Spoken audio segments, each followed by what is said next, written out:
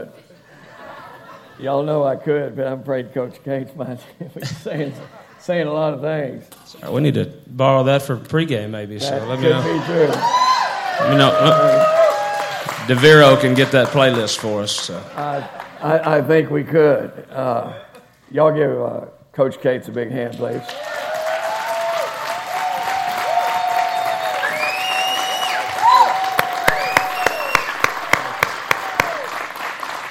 As a coach, former coach, I know what it is to give up your time. You're really working all the time. You're thinking about things. And maybe I took it overboard. I'm not saying I didn't. The only thing I've never taken overboard in my life is Jesus, and I don't think you can take him overboard. So we'll leave that. But I think it's an honor for you to be here. I appreciate you coming here. Thank you. I appreciate the invite, and thank you so much. You bet. Well, we're going to ask him a few questions. No, we're not taking questions from the crowd. You're not going to get a chance why your child's not getting to play, or why did he call that play, or, we are 3-1 regardless what they say.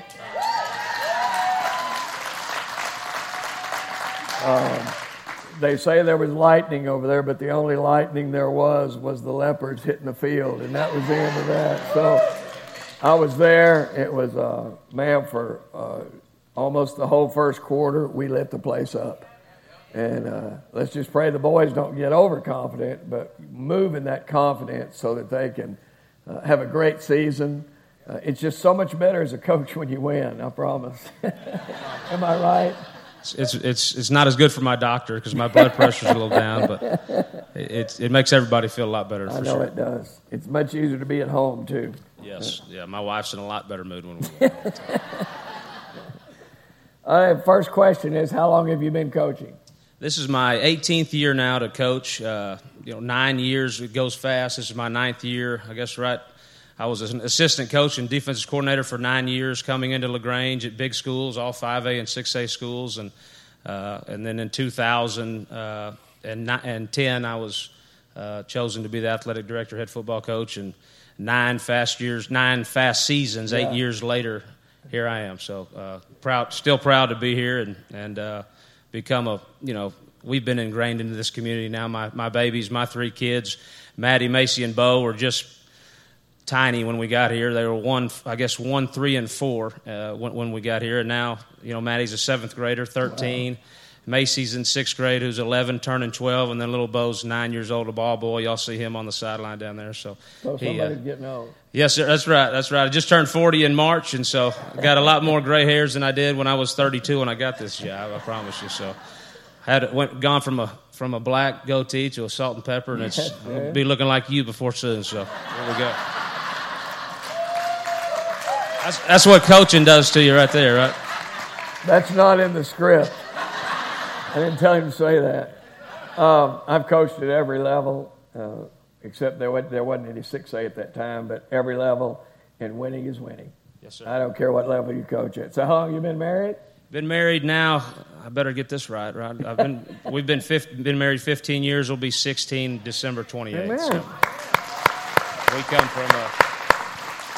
we come from 2 families that marriage is a one-time thing, and it's her parents. Stephanie's parents have been married, I believe, 53 years, and mine have been married 48. So wow. It's not a choice. It's not a.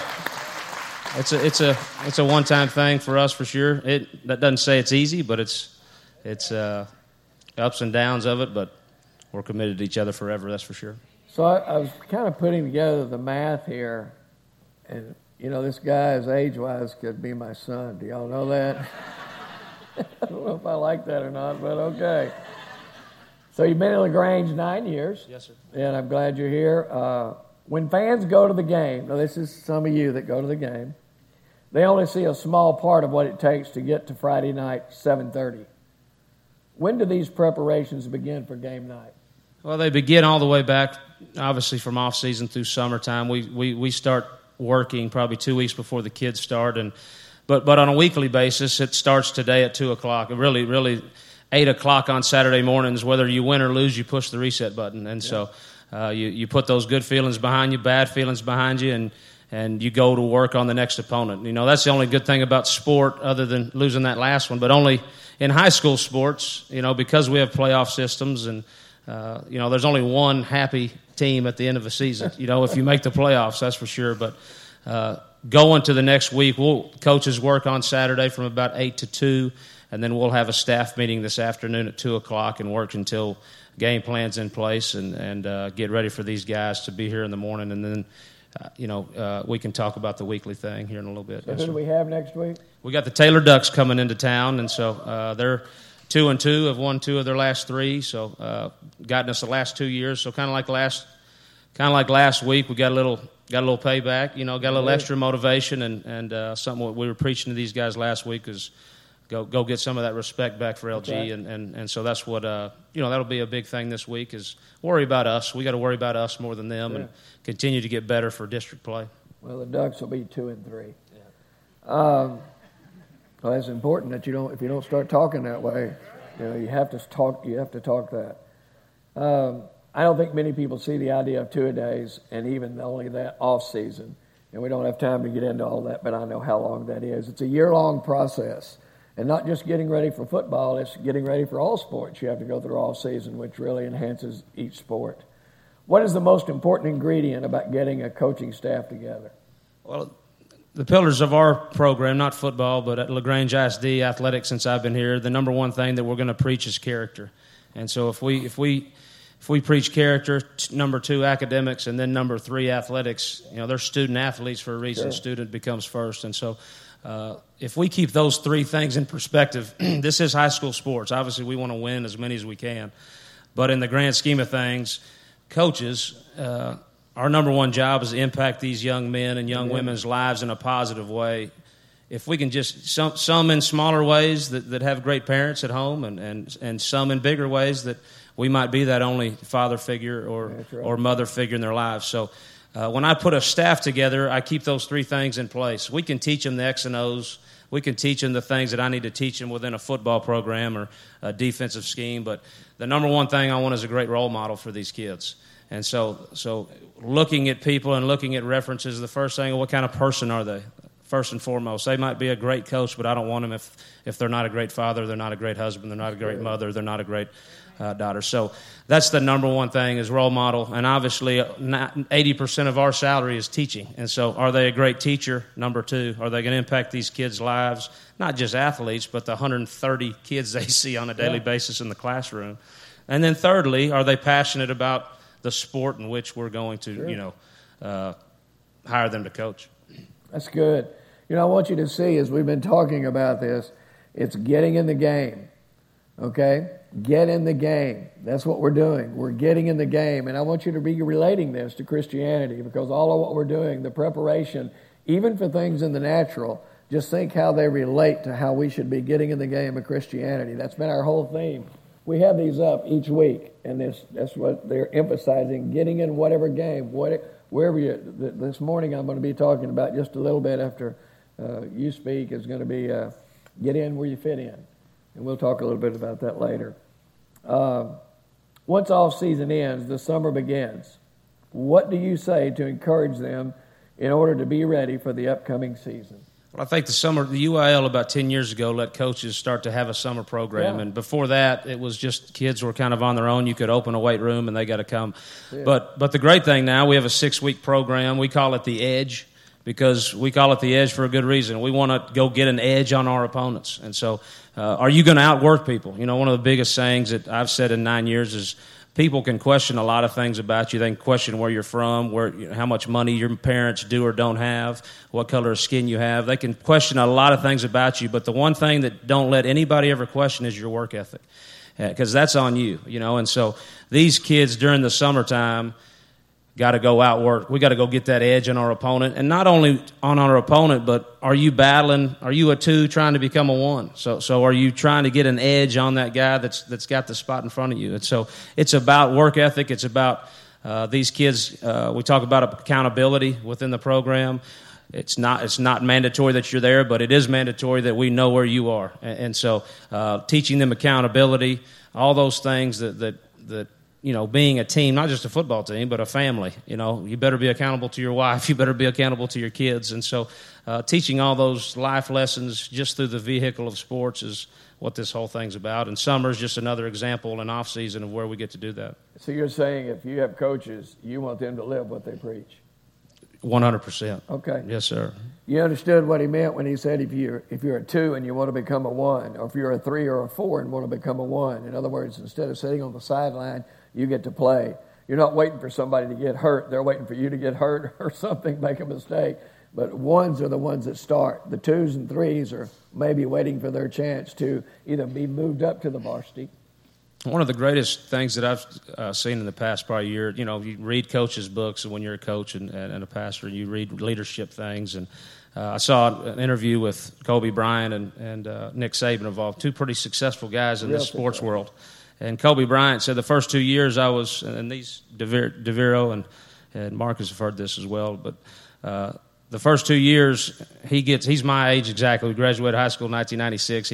Of course, I remember that, and he goes right to the pros. The first 2 years, he's sitting on the bench. He's the 6th man, so he's not starting. He says, I go home, and my parents, people at church, all the people, different people are telling me why I should be starting. And he said, a lot of times you got to tell those people, be quiet. I'm not starting because of something I'm doing, not because of something. And he said, this is Kobe Bryant talking, 20 years later. He said, it's something that I'm doing. You point the finger, 3 are pointing right back at you. And so he said, I had to look at myself, and I had to tell my own parents and people to stop the noise. I need to go to work and find a way to get what I want. And what a great lesson for kids these days. What a great lesson for grown-ups as well. I saw that about 3 weeks ago, and that'll stick with me for the rest of my career, I promise. Yeah, I like that, and I like it that we take accountability for the results that we're either not having or supposed to be having, and then you take ownership and begin to produce something different. I tell this, I have a sister, God bless her. I don't know if we're filming this today, maybe not, but if she sees it, she'll probably get angry with me. But her son and all of her relatives are all supposed to be starting. And I try to tell her that there's no way that a coach is going to lose a game if your son could change the game. I promise. If he's a 1, he's going to be playing. No, he doesn't. They don't like him. No, I'm sorry. I don't care if they don't like him. I know they're going to play him to win a game unless he's doing something really crazy off the field. He's going to play if he's good enough. So it's really ridiculous when we get those parental ideas that, we know more than the coach does about our son. And let me tell you another thing. Your son is different at school than he is here. Maybe you forgot that. What is the goal for 2-a-days? Sir? What is the goal for 2-a-days? The goal for 2-a-days is a lot of, like you're saying, it's the toughest time mentally for kids because you use that fall camp. You hear of NFL and college people, calling summer camp, training camp, those different things. But mentally, it's the toughest time for these guys because we're trying to introduce everything we might want to do schematically in that 3-week period. And so introduce all of it, and then we can go back. And when we game plan, like today, we'll be there at 2 o'clock till probably 8, figuring out what's best out of those things that we have on our sheet to beat the Taylor Ducks. And so we game plan-wise, week to week, we get to hone it down and get a lot better, more specific. But mentally through 2-a-days is a tough time for kids because we're introducing so much on a daily basis through our insertion plans. But also we're trying to, see who our leaders are, see who's stepping up, see who's going to end up in that 1 and 2 depth chart, who are going to be our captains that year. And so, a lot of different things are going within 2-a-days schematically, but also more importantly, leadership qualities and those types of things. I like that what he says. He's putting in everything to a degree in 2-a-days. So you know what you can do? You already know that that's filed away in your mental capacity so that when you need these things, it sounds a whole lot like Christianity. And that's why we talk about reading your Bible, coming to church, being in ministry, being out in the community, living what you say you are, because it's about game planning for the game that you're going to be in. And you're in it whether you know it or not. Now, I hate to say it, but there are some 3s and 4s in here. You hadn't gone through 2-a-days. Many times we get born again and refuse to go through 2-a-days. What is it like in a week of preparation during the regular season? So you're going Monday, Tuesday, Wednesday, Thursday, Friday, Saturday. So let's go. You've already said what's going on this weekend. What do you do Tuesday in a wrap? Just sure. Once we get coaches work probably about 80 hours during the 7 days a week during the year, and so Mondays we're there. And in LaGrange, Texas, it's special because we're 4A Division II. Right. We coach them from 7 all the way through 12th grade, and so we have 12 football coaches, including myself, which get to impact all those kids on a daily basis. So we're on Mondays and Tuesdays. We're there at 6:30 in the morning. We have 7:15 practice for 8th and 9th graders Monday, Tuesday, and Wednesday. All the way, we'll get those 8th and 9th graders in the morning. We'll have an athletic period, 4th period for the JV and varsity, which we get about 50 minutes, about 47 minutes of quality work during the day, Monday through Friday. And then the 7th graders come in at right at 3:15 or so, right at 3 o'clock. We get them on the grass for about an hour and 5 minutes, and then it butts right up to the varsity and JV practice, which is at 4 o'clock. So we got some coaches that are doing 3-a-days every single day from 7:15 to 3 o'clock in the afternoon, and then we'll be on the grass until about 6:30 Mondays and Tuesdays. We dial it down about 30 minutes on Wednesday, get out of there probably about 6 o'clock, 6:30, and then Thursdays we're there. Myself, K2, my little brother, offensive coordinator, and then Coach Cawthorn is my defensive coordinator. The other 9 coaches have a Thursday night assignment. So every Thursday night they'll be coaching from 7th grade offensive coordinator to JV offensive coordinator and vice versa. So those guys, like last week, we sent 4 teams to all the way to Navarro, and those guys didn't get back till about about 10 o'clock that evening. Yeah. And then we'll turn around Friday, and Fridays are the long days where you get back about midnight. If we would have played the other night, would have got back about midnight. Sure. By the time we get these guys out of there, it's probably 12:30 or 1, and then film goes on at 8 o'clock Saturday morning to get ready for the next one. See, you just think they throw the ball out on Friday night, 7:30, kick it off.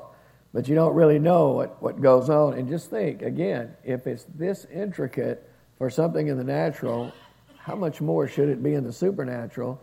Because we're doing something for the kingdom of God. And I pray that the character that they're teaching also has an implement of that. You don't have to say Jesus to walk Jesus. Matter of fact, if that's what you're saying and not walking it, you probably need to stop saying it. Amen? What do you do when an athlete wants to quit? Well, I think that you educate them. The first thing is I was always taught, and I'm sure many of us, if I started something, I don't have the option. You don't have the option, son. Whether it's a life lesson. You can get through it. You might not be happy, you might not, but you chose to start it, so let's finish it first and foremost. After a season, let's sit down and talk. I've had plenty of kids. Trey Schupox, been pitching now for 4 years in the Pirates and Brewers organization. He was at practice just the other day on Wednesday, just to come say hi to us. And he's a kid that played football through his junior year, tore his ACL. Was a second round. Ended up being a second round Major League Baseball pick after his senior year, but loved football, wanted to play football. Still to this day talks about Friday nights. There's nothing like Friday nights, even after 4 years of minor league baseball and being drafted. And so he's a great example of a kid that we sat down with Tom and Peg and his mom and dad and said, what's the best thing for Trey? He wants to play. He's coming off an ACL injury. He's got a bright future. That's the only one I've had that you can say, well, he's actually going to be drafted in the first couple rounds. Yeah. Baseball has 60 rounds or whatever it is. So, but we have to look at every single situation after the season. Like I said, I encourage all I can, do not quit during the season. You quit one thing, it's going to get a lot easier to quit the next and the next and the next. Persevere. It might not be going your way. Once again, what can you do better to make the situation better? And but as much as anything, after a season, in LaGrange, Texas, if you enjoy something, this as an athletic director, I truly believe this. If you enjoy something, then do it. That's what's great about going to a 4A school. We have 600 kids in this school, not 3,600. If you don't have to love it, but if you enjoy basketball, these football guys, go play basketball. Yeah. If you enjoy baseball, play baseball. Yeah. If you enjoy football, play it. You don't have to love it. It doesn't have to be your favorite, but what it does for you in the fall and what those other staying competitive all year long and winning and losing matters when you put on the purple and gold. When you're playing for a select team and playing 12 games a weekend, does it really matter if you win or lose all Not those? really. So it's not that those aren't great things as well, but when you put on the purple and gold, it's something special. And so compete as much as you possibly can in things that you enjoy. Yeah, I like this. He keeps saying this. that it's, what can you do?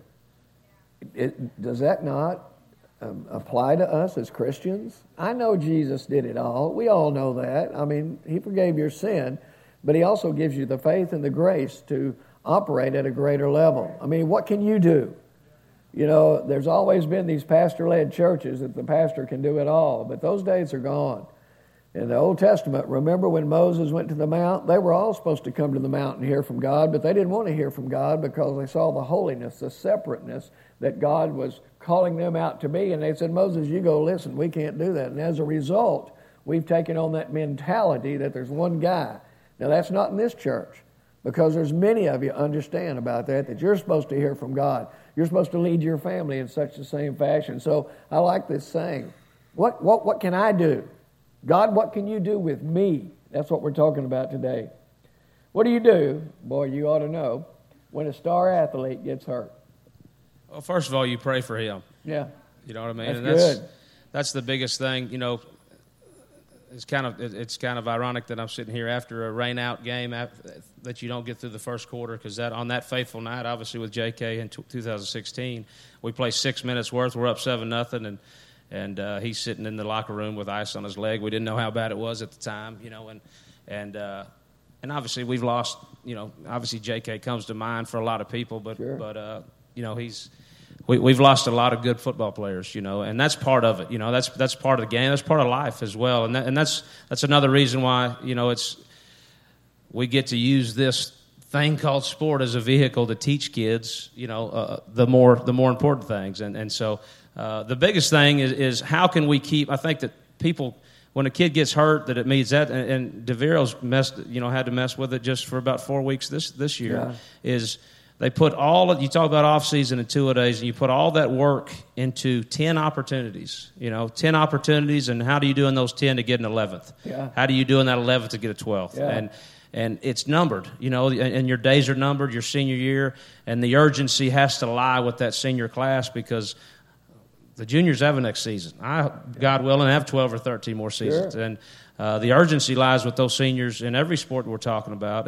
And when something, like that happens to a young man that's a leader, you first of all try to keep him involved as much as you possibly can. What'd you say? You try to keep him involved as much as you can so within the team. when somebody gets hurt or wounded, you don't shoot them. That's exactly right. I say when somebody's being tempted to be drawn away into something stupid, you don't kick them out. No, not exactly. In other words, right. you try to pull them back in. 100%, because he's the one hurting more so than the team is hurting, and so he's the one that's, and those are the things that, as a coach, you get so caught up in winning the game and what can we do, and we probably don't do a good enough job of honing those guys in enough, but in hindsight, and you try to love them a little more, hug on them a little more, you do. Keep them involved, get them to practice as much as they can. Hey, how can you impact us? Yeah. Because I'm a coach, I feel like I impact the team and I don't put on a helmet. So what can you do still as a team member? Because we got 2 or 3 kids that are injured right now, but we have 46 on the roster. So wow. I never say 43. It's always 46 strong, 46 strong, because those guys that aren't putting on a helmet for whatever reason doesn't mean they're not part of the football team. They're going to be able to impact us in just as much a way. Or that 2 or 3 that doesn't see the field,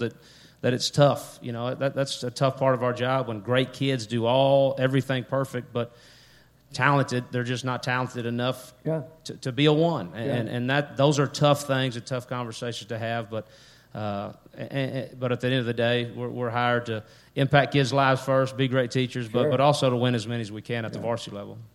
I like that. I really do. He gets hurt, so he's not saying, y'all go in the back room over here, we don't have time for you. The real deal is he wants to encourage them to still stay a part of the team, still encourage them. But more importantly, I like that he's not pushing them back, he's pulling them in. Come on, church. Somebody's being tempted. Somebody's being crushed. Somebody's marriages are having difficulty. That's God, we don't kick them out. We pull them in. We talk to them. And you can always tell when the enemy's getting a foothold is when that kid feels like he's not a part anymore. Same way in the church. When somebody doesn't feel a part or they don't want to talk to somebody that can help them, you can always know that they're being separated by the enemy, not by you.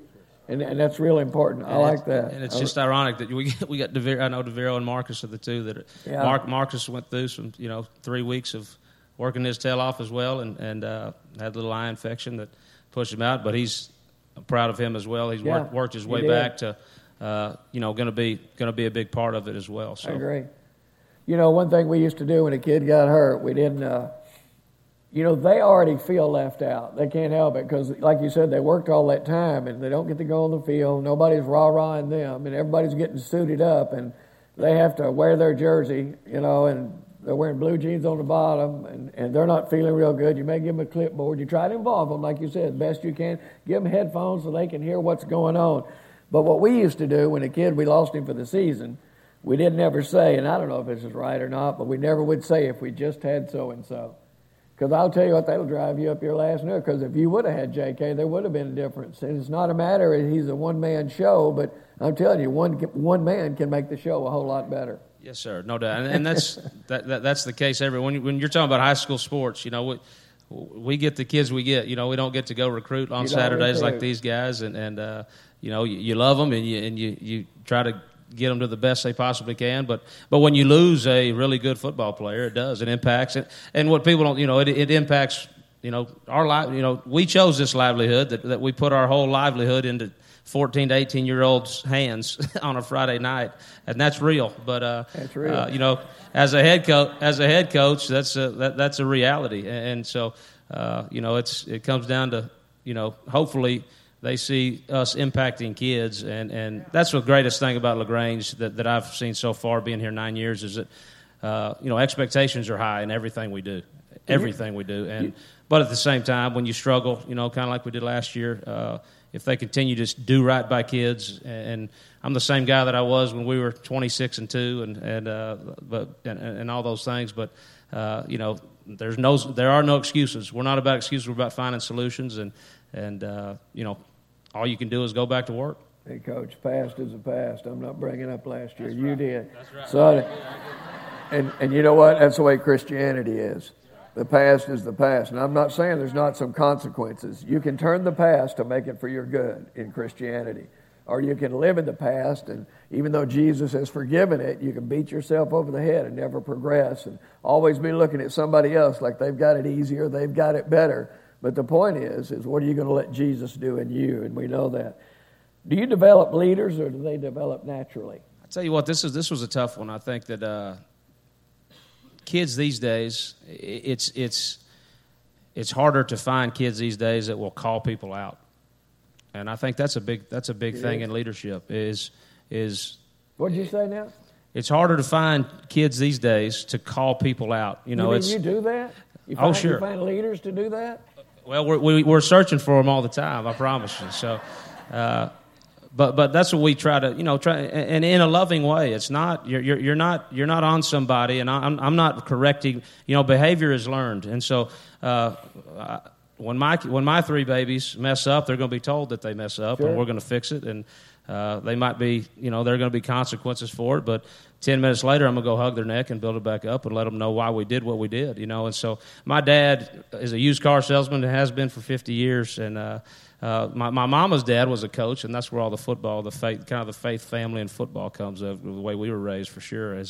When your mom's, her father was a kind of a legendary Division I coach back in the 60s. And when your mom is a coach's kid and grows up like my babies are growing up, and, I told the people all the time, my mom in the 90s is yelling at Emmitt Smith to hit the darn hole, on power, watching football games. And so when your mom's more passionate about football, or as passionate about football than your dad is, then you grew up in a little different household, Sure. So, but it's about, it's about holding people accountable. And kids, like we tell these seniors all the time, it's not my team. Yeah. God willing, I got 12 or 13 more. This is your team. This is these 28 guys. Yeah. That the urgency has to lie with them, the leadership has to lie with them, and that's the case every single year. One of my favorite coaches of all time is Lou Holtz, and Lou Holtz, I got to see him speak about 10 years ago. He said the most important part of a high school or college team are seniors, because exactly the things I'm talking about, and that's where your leader. Not to say that juniors and sophomores and freshmen can't lead, but the urgency, it's their last shot. Like I tell them, the great poet Eminem says, he's got a song out, obviously one shot. You got one shot So don't miss your chance to blow us because it's coming. That's all you got. This is it. Whatever sport it is, and in life we don't have two of these. We got one shot for our life as well, and that's what we try to get across these guys. That's good. That's really good. It's a good question. What makes winning and losing such opposites? Well, this small things. The difference in winning and losing, I think, always comes down to small things. If you're talking football especially, it comes down to inches.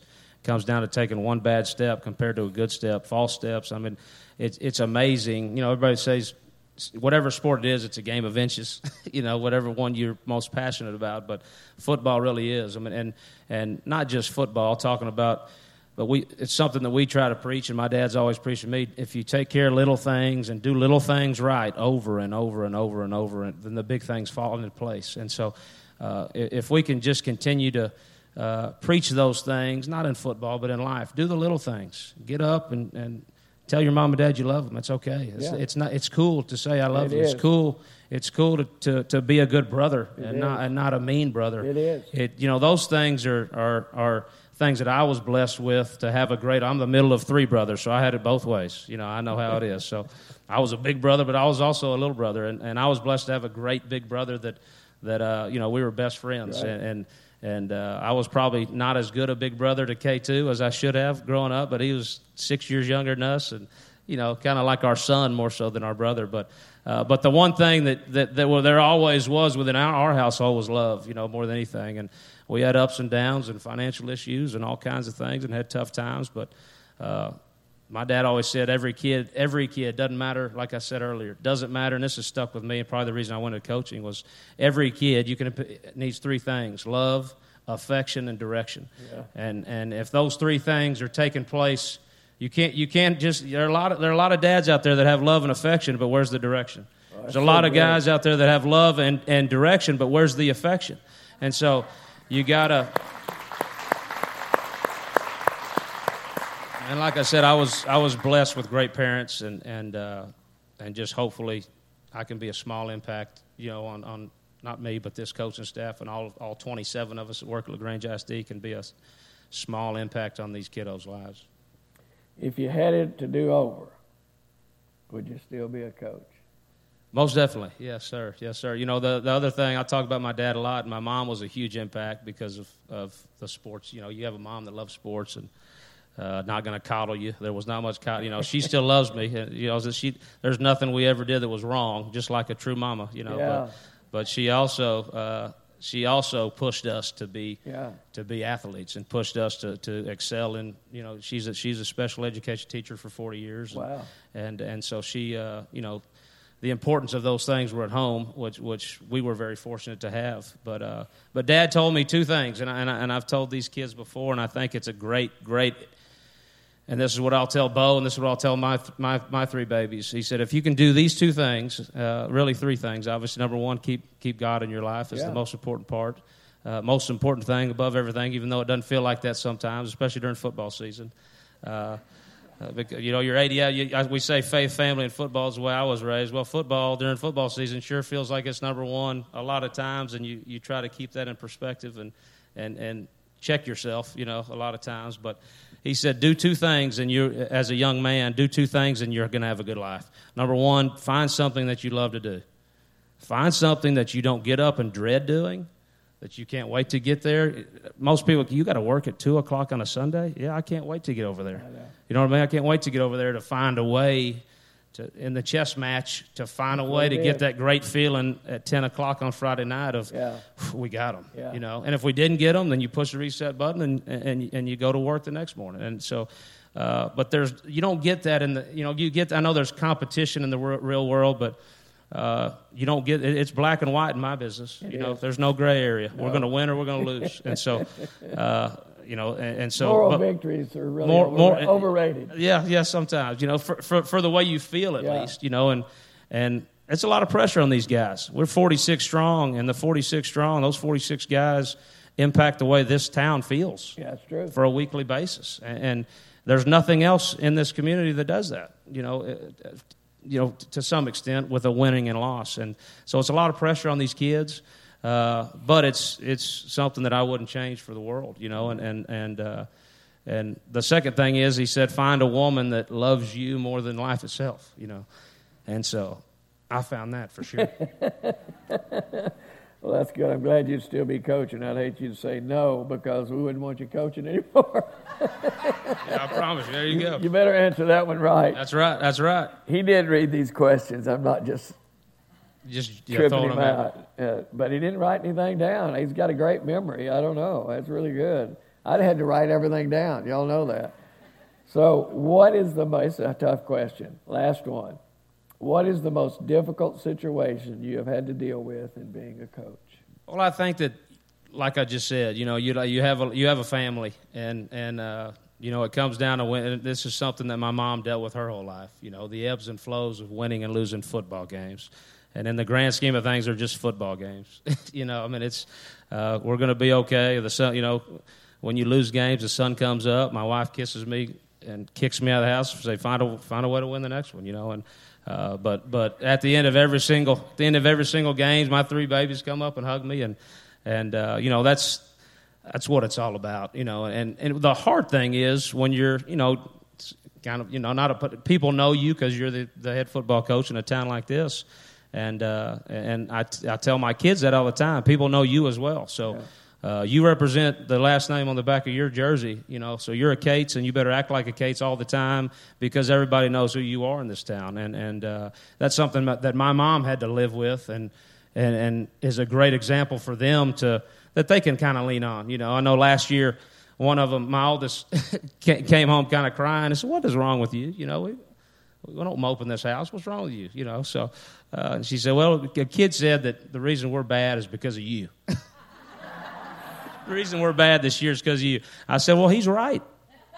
You know, I said, I'm not doing a good enough job right now, you know, Maddie, but all we can do is roll up our sleeves and go back to work, and it'll be okay, all right? Because, you know, at the end of the day, we use this, and like I said, I wouldn't change coaching because we make a good living, but it's not extravagant, I promise you that. And we've rented a house since we've been here, and I'll continue to rent, you know, and because I don't know when my last game for the LaGrange Leopards is, you know, as a head coach. So, like I tell my assistant coaches, I said, the urgency has to lie with me, same way it lies with these seniors, because, you know, if they kick me out of here, the next coach y'all can kiss the next coach's tail and have a job next year. I said, or not. I said, you know, so, you know, if we're not successful to the point in which, you know, this town wants us to be successful, then I got to take my three babies and wife, and we love LaGrange, but and would love to stay here the rest of our lives. But that's reality. That's what we live in every day. And so that's the hardest part, you know, of being a head coach. You know, being an assistant coach is you get to do all those things, and it's still pressure, but it's not the pressure in which you know the final result lies with you. But when you keep things in perspective, it'll all be okay. You know, I like what he said when he said, you know, if we lose, it's high school football. It's not the end of the world. When I coached, before I was telling him a little bit about before I was born again, you all know my story. I didn't get born again until I was 28, and every time we lost before I was born again, well, of course, I had to ease the pain through alcohol or whatever, okay? After I got born again, I told him that's finally the way I felt. It's not the end of the world. I mean, we lost. We're going to get better. We're going to do things to get better. We're going to do all we can do. And I know he's taking the brunt of everything when he talks about losing or winning, or, you know, the real truth is a lot of times, you know, you can coach kids and do what you want to do with them, but sometimes their minds are on a girl breaking up with them. Sometimes they didn't do it with their own 69.5. You know, fair weekend's the toughest one for us. One of them. Homecoming and fair. Yeah, I mean, you know, get rid of let's get through those weekends. We'll be all right. Necessary evils of coaching, but you know, the truth is, no matter how much and I know the buck stops. You know, the buck stops with you. It really does. I don't care how they look or what they did. The buck stops with you. There's not an assistant coach one that the buck stops with. Because if the defense isn't doing good, if the offense isn't doing good, if the kicking game's not doing good, it really doesn't matter. Because they're going to say, well, you know, that special teams coach. No, it's going to say, Coach Cates isn't doing his job. What are they doing down there? So that's the pressure of coaching, which most people don't understand. And then it's you coaching coaches to do what your vision is, so that when you release them, you're not having to go behind them every single second to see if they're doing what you coached them to do. Because if you do, there's not a great chemistry with you and them. Isn't that correct? Exactly. And then it's time to either have a come to Jesus meeting. That's right. Or come to your leaving meeting. That's right. That's right. Isn't That's that exactly right. And like we said, that we have 12. I'm one of 12 football coaches, and this is one of our most cohesive staffs, because you have those divisions sometimes, and it's tough. And it's tough because kids are easy. I tell that all the time. When you're in charge of 28 grown people, that's the hardest part of my job is managing grown people. You know, and kids better do what we tell them to do. Why? Because Coach said so. First of all, right? And the other reasons don't matter. You know, so that's true. That's true. That's right. Right. So. But adults are different, you know. When you're dealing with grown people, it's getting 12 grown men on the same page and going like we do right now is that's why I'm excited as much as anything, because we got 12 great men that are great family men and great fathers and great husbands that are great examples for these kids. Well, Coach, I'm going to relate a couple of these things to Christianity. We really appreciate you coming. If you'll just go back down there on the front row and sit. Y'all give him a hand clap. Thank you.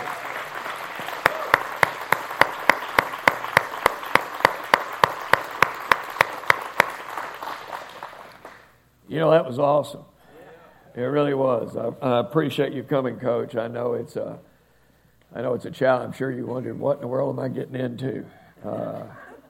You're really getting into something good, because now people really know who you are. They know your heart, and regardless of what they do, or even how the season finishes, the real deal is they'll know your concern and care. For one, the kids. For two, your family. That's so important. And of course, talking about faith is my most important thing to talk about. And I'm not going to tell you, I don't always wear a hat like this, or never wear a hat hardly when I preach, but I'm going to go ahead and stay with the leopard hat today, because I want the leopards to be blessed the rest of the year, so I'm going to keep wearing this hat. I got just a few minutes. I want to talk to you about some things, and then we'll go. It's talking about get in where you fit in. As believers, we must progress from our first initial prayer of salvation. And that's just what he was talking about earlier. You can't say you're going to play football and not get prepared. You can sign up and you can say, Coach, I'm in it. Okay, so what are you going to do to really get in it? What are you going to do to progress to go with it? There's a whole lot more than just signing the application. There's a whole lot more than just saying you're going to be involved in the edge, which is the beginning of what you're really trying to accomplish. The real deal is, can you see the long term of things? The long term of things is obviously if you're going to start football in the 7th grade to finish while you're a senior. I wasn't very big, obviously, still not, but I did play football all those years. I got run over a couple of times, well, more than that probably. But the point is, he's right. There are some things that you learn in football. There's some things you learn in that camaraderie that you really can't learn anywhere else, because you learn to depend on people. And the only other place that you can learn that is a place called Christianity. It's a place when somebody gets injured or hurt, somebody picks you back up, just like they do in the sport. Well, it's the same thing we need to be doing here. When somebody gets injured or hurt, you pick them up. And the injury or hurt is not to be judged, because by the grace of God, there go you. You could exactly do the same thing as what the Bible says. So we got to get past the idea that I signed the application and it's all good. If we're to get in where we fit in, we must determine where and how to accomplish this task. Where and how to accomplish this task. How are we going to do that? I mean, many people just get saved and they don't go any further. Many people, like it says in John chapter 3, you must be born again. They get born again and they don't go any further. And they feel good and they feel like they've signed their eternal papers. But the point is, they have no effect on the kingdom of God. They're not being used in the kingdom of God. And they're thinking, well, if I can just get things done my way. Listen, Jesus died to establish the kingdom of God here on earth as it is in heaven. So he's not looking for you to try to add your way on how you want to handle things. Anything that goes against the Word of God is definitely the enemy trying to talk you into something that's not God. Can you lose your salvation? I don't believe so. But can you have such consequence that it looks like you're not saved? I think so. Read Romans 7. As we learned last week, we must get to a place where we respond to God with, here I am, send me. It's like when the coach looks around, I was told as a young man, and I was really small, I was told as a young man, if you want to play, every time the coach turns around, be in his way. I was little, so I had to be in his way a lot, or I was never going to play. And I had to kind of jump up because I was so short. Get in his way. I think the coach ought to be looking around, and when he's angry and he's mad and somebody didn't do their job, bless God, he's going to throw you in there because you're the next one up. Now, there may have been another one closer, but he's on the bench. But you're right in Coach's face, and he needs somebody right now, Coach, so you send him in first. And I like that. Be in his face. That's what you want to do. Before we were born again, the enemy had full access to our abilities. Isn't that right? Full access. The Word of God says in Romans 3:23 that we were all born in sin. Not a one of us that wasn't born into sin. So we're born into Adam. So there's nothing you can do except be used by the enemy until you get born again. That's the Bible. We can do nothing for God. It's hard for us to believe, but all the good works that we do, if you're not born again, have no effect on the kingdom of God. They just look good to everybody else. After we're born again, we must develop a hunger that causes us to pursue and release the life of Christ in us. Something that I had when I was a young man playing football, I had a hunger to play football. I wanted to play football. I was excited about playing football. I couldn't wait for 2 days till all the fat boys would be throwing up, and I'd never threw up a single time in my life because I had no weight. I could run forever, and I was just crazy enough. I had to play harder and tougher than everybody else because if I didn't, I'd get smashed. So I just played hard and tough, and I had the pursuit, and I had this idea that I wanted to excel no matter what. And when you're small, you have this idea that you have to do it better, stronger, and longer than everybody else. You know what I'm talking about. Well, Christianity, I don't have to do it better, longer, and stronger. I just have to do it within the confines of the grace of God that He's given me. The grace of God is no more than the power of God working in you to work through you. Many years ago, I preached a message on the grace of God. I think I preached about 8 months on the grace of God. It's not peanut butter and jelly put between 2 pieces of bread. You can do what you want to do and God forgives. God has already forgiven your past, present, and future if you're born again. But the real truth is, you want to be effective in the ministry today so that others can be brought into the kingdom. We want to reach the lost and do what? Well, you're the found, so we ought to be raising you so that when you go out, you're a person that's reaching out without saying a word. Your life has integrity, character. All the things that Coach talked about is no different than the realm of Christianity. If you refuse to get in the game, come on somebody, the enemy will use you anywhere. Yes. I want you to hear me. I ain't getting in the game. Come on, I'm talking to somebody today, and I want you to hear me. Look, if you're not involved in some kind of ministry, if you're not involved in reaching out in some of our outreaches, if you're not involved in teaching the kids, I'm telling you, the enemy is going to use your abilities. He'll do it. People say, well, I just can't do anything. That's not true. One of the major things that when we go to the nursing home, back in the day when I had the nursing home, we used to tell all those older people. Now, I've become one of those older people. Not Coach, just me.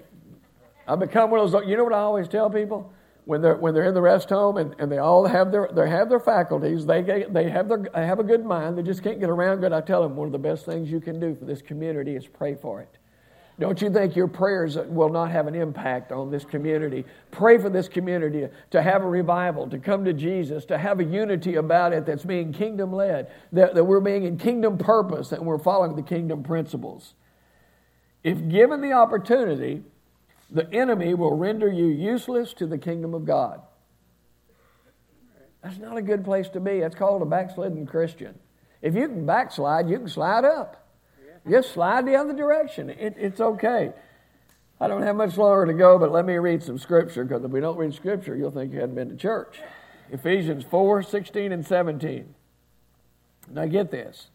For because of Him, the whole body, the church in all its various parts, closely joined and firmly knit together by the joints and ligaments with which it is supplied, when each part, which power adapted to its need is working properly in all its function, grows to full maturity, building itself up in love. I mean, that's the body of Christ. He talked about this just then with sports.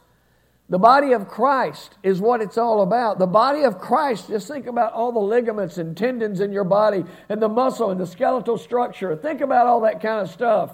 That's the body of Christ and what we're supposed to be like. We're supposed to be so connected that when one moves out of kilter, it makes the rest of us limp a little bit. Come on, somebody. So what do? We pray for that person. We encourage that person. That's what Christianity is, but we all fit together. It's not that we sit over here so we have nothing to do with anybody that sits over there, or we're mad at somebody over here so I can't talk. You understand what I'm trying to say? Anytime there's an imbalance or somebody that's out of rhythm with the Lord, we have a difficulty in manifesting, first of all, what Jesus looks like in this town.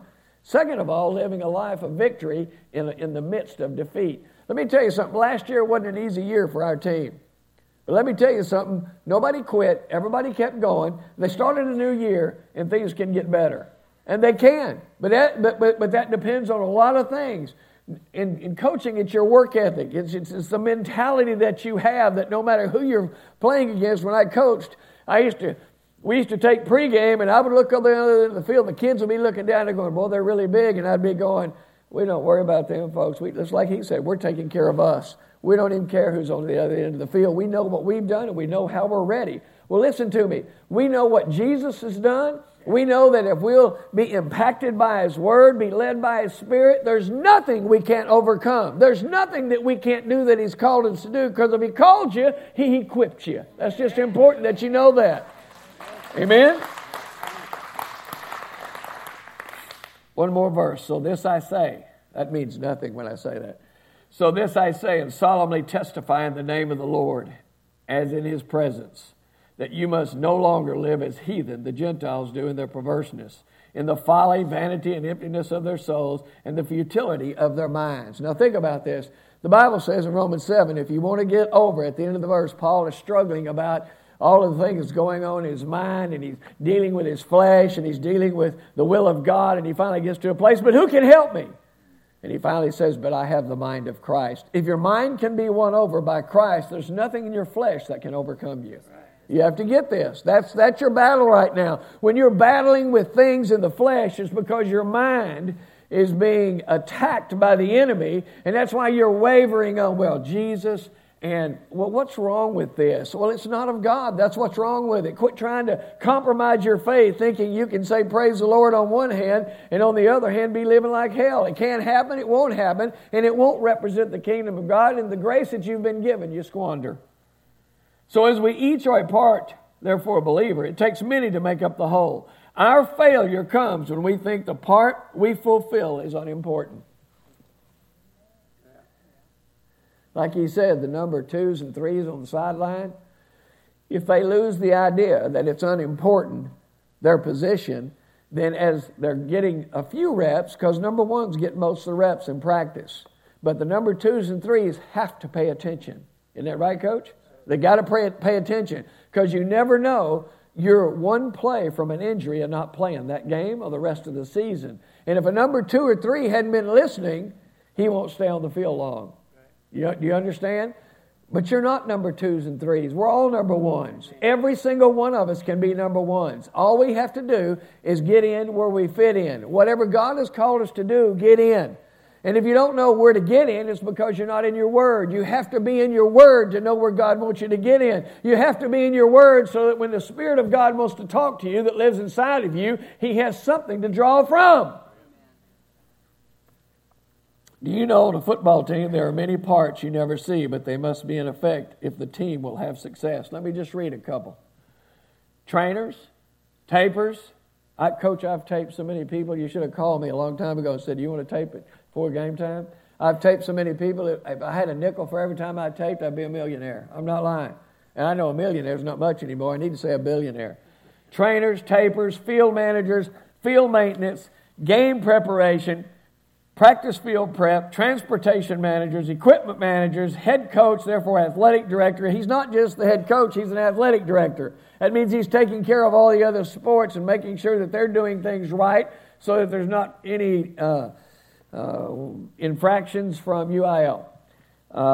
You have equipment managers, head coach, offensive coordinator, defensive coordinator in all sports, position coaches, players, and not just 22, but a sideline to draw from, a vision for the offense, a vision for the defense, kicking game, knowledge to adjust, the chemistry to trust in each other, the band, the cheerleaders, the superintendent, the principal, the scoreboard, the school board, scoreboard too, school board, scoreboard, that ought to be the last one. Do you understand how intricate that it really is? Well, if it's that intricate, I can read to you, and I don't have time today. I would like to. 1 Corinthians 12, 1 through 11, but I'm not going to read it. We don't have time.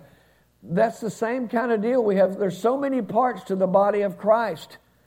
The thing that's hurting most of the body of Christ and the work that we're supposed to do is our ignorance. Ignorance is not stupidity. It's the fact that we don't have the knowledge of.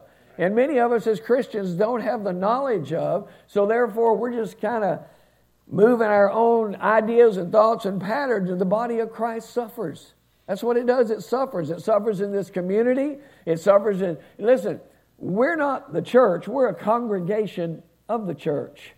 Every church in this community is a congregation, and those that truly do in each church that believe in Jesus as their Lord and Savior are a member of the church. That's how it works. That's why we're all in unity if we're all following the same Savior, because there's only one. Amen?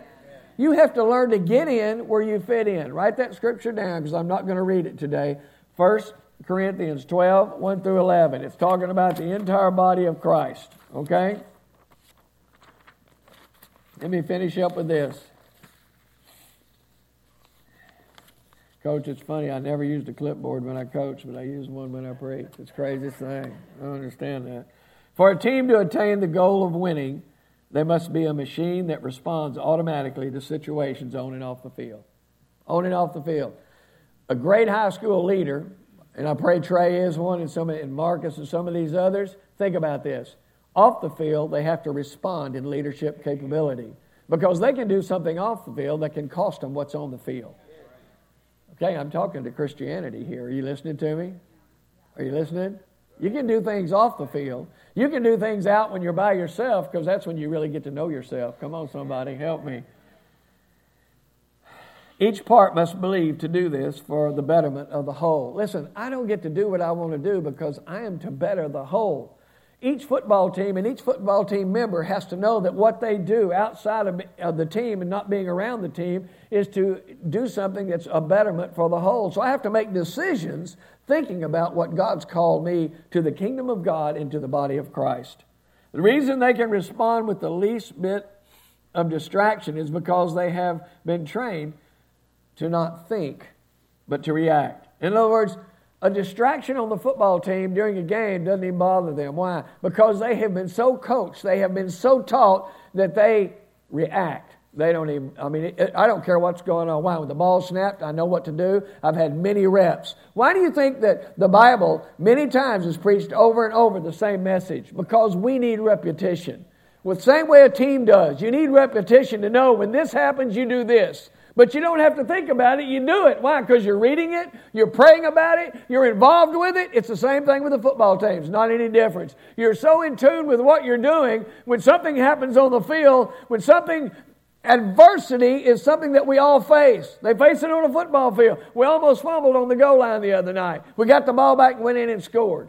But the point is, what if we would have fumbled? Well, we don't panic. We have to regroup and take over and do what we're supposed to do. Stop the offense, get the ball back and score anyway.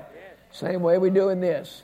Same way we do in this. Many of us spend so much time in the defeat that God's delivered us from. In the faith, we must be discipled, which is learning to be disciplined. That's a cuss word in the church. Disciplined according to the Holy Spirit. The Word of God must be in our training. Belonging to a local body is a must. Being in a ministry is a must. What you have ownership in, you protect and represent. Isn't that true? You protect it and you represent it. We must learn to be connected one to another by the will and purpose of God through His cross. Think about this. If any man defile the temple of God, which is you, him shall God destroy, for the temple of God is holy. Which temple are you? If you're born again, you know what temple you are. You are the Holy Ghost temple. God lives inside of you. That's exactly what happened in Pentecost. He filled each believer with His Spirit. From that point on, they didn't have to worry about what was going on. I like it. I was talking to somebody the other day about the understanding of God, and at the end of Luke, I read it yesterday, it says God finally opened their understanding to the Word. I love it. There's so many people that I hear go, what? I read the Bible, but I can't understand it. Well, that's why if you can't understand it, you don't feel a part of being connected. You don't feel a part of being in the team. You don't feel unity. You don't feel being a part of the gift that you've been given. Get in where you fit in. You don't feel a part because you don't even understand the instruction. And it says that God opened their understanding. You need to start praying that God would open your understanding. It's not that difficult. Ask Him. Ask Him to open your understanding. Okay? Today I want to ask you, is there anybody here not sure if they died, they'd go to heaven? I'm going to give you the opportunity to pray and receive Jesus this morning.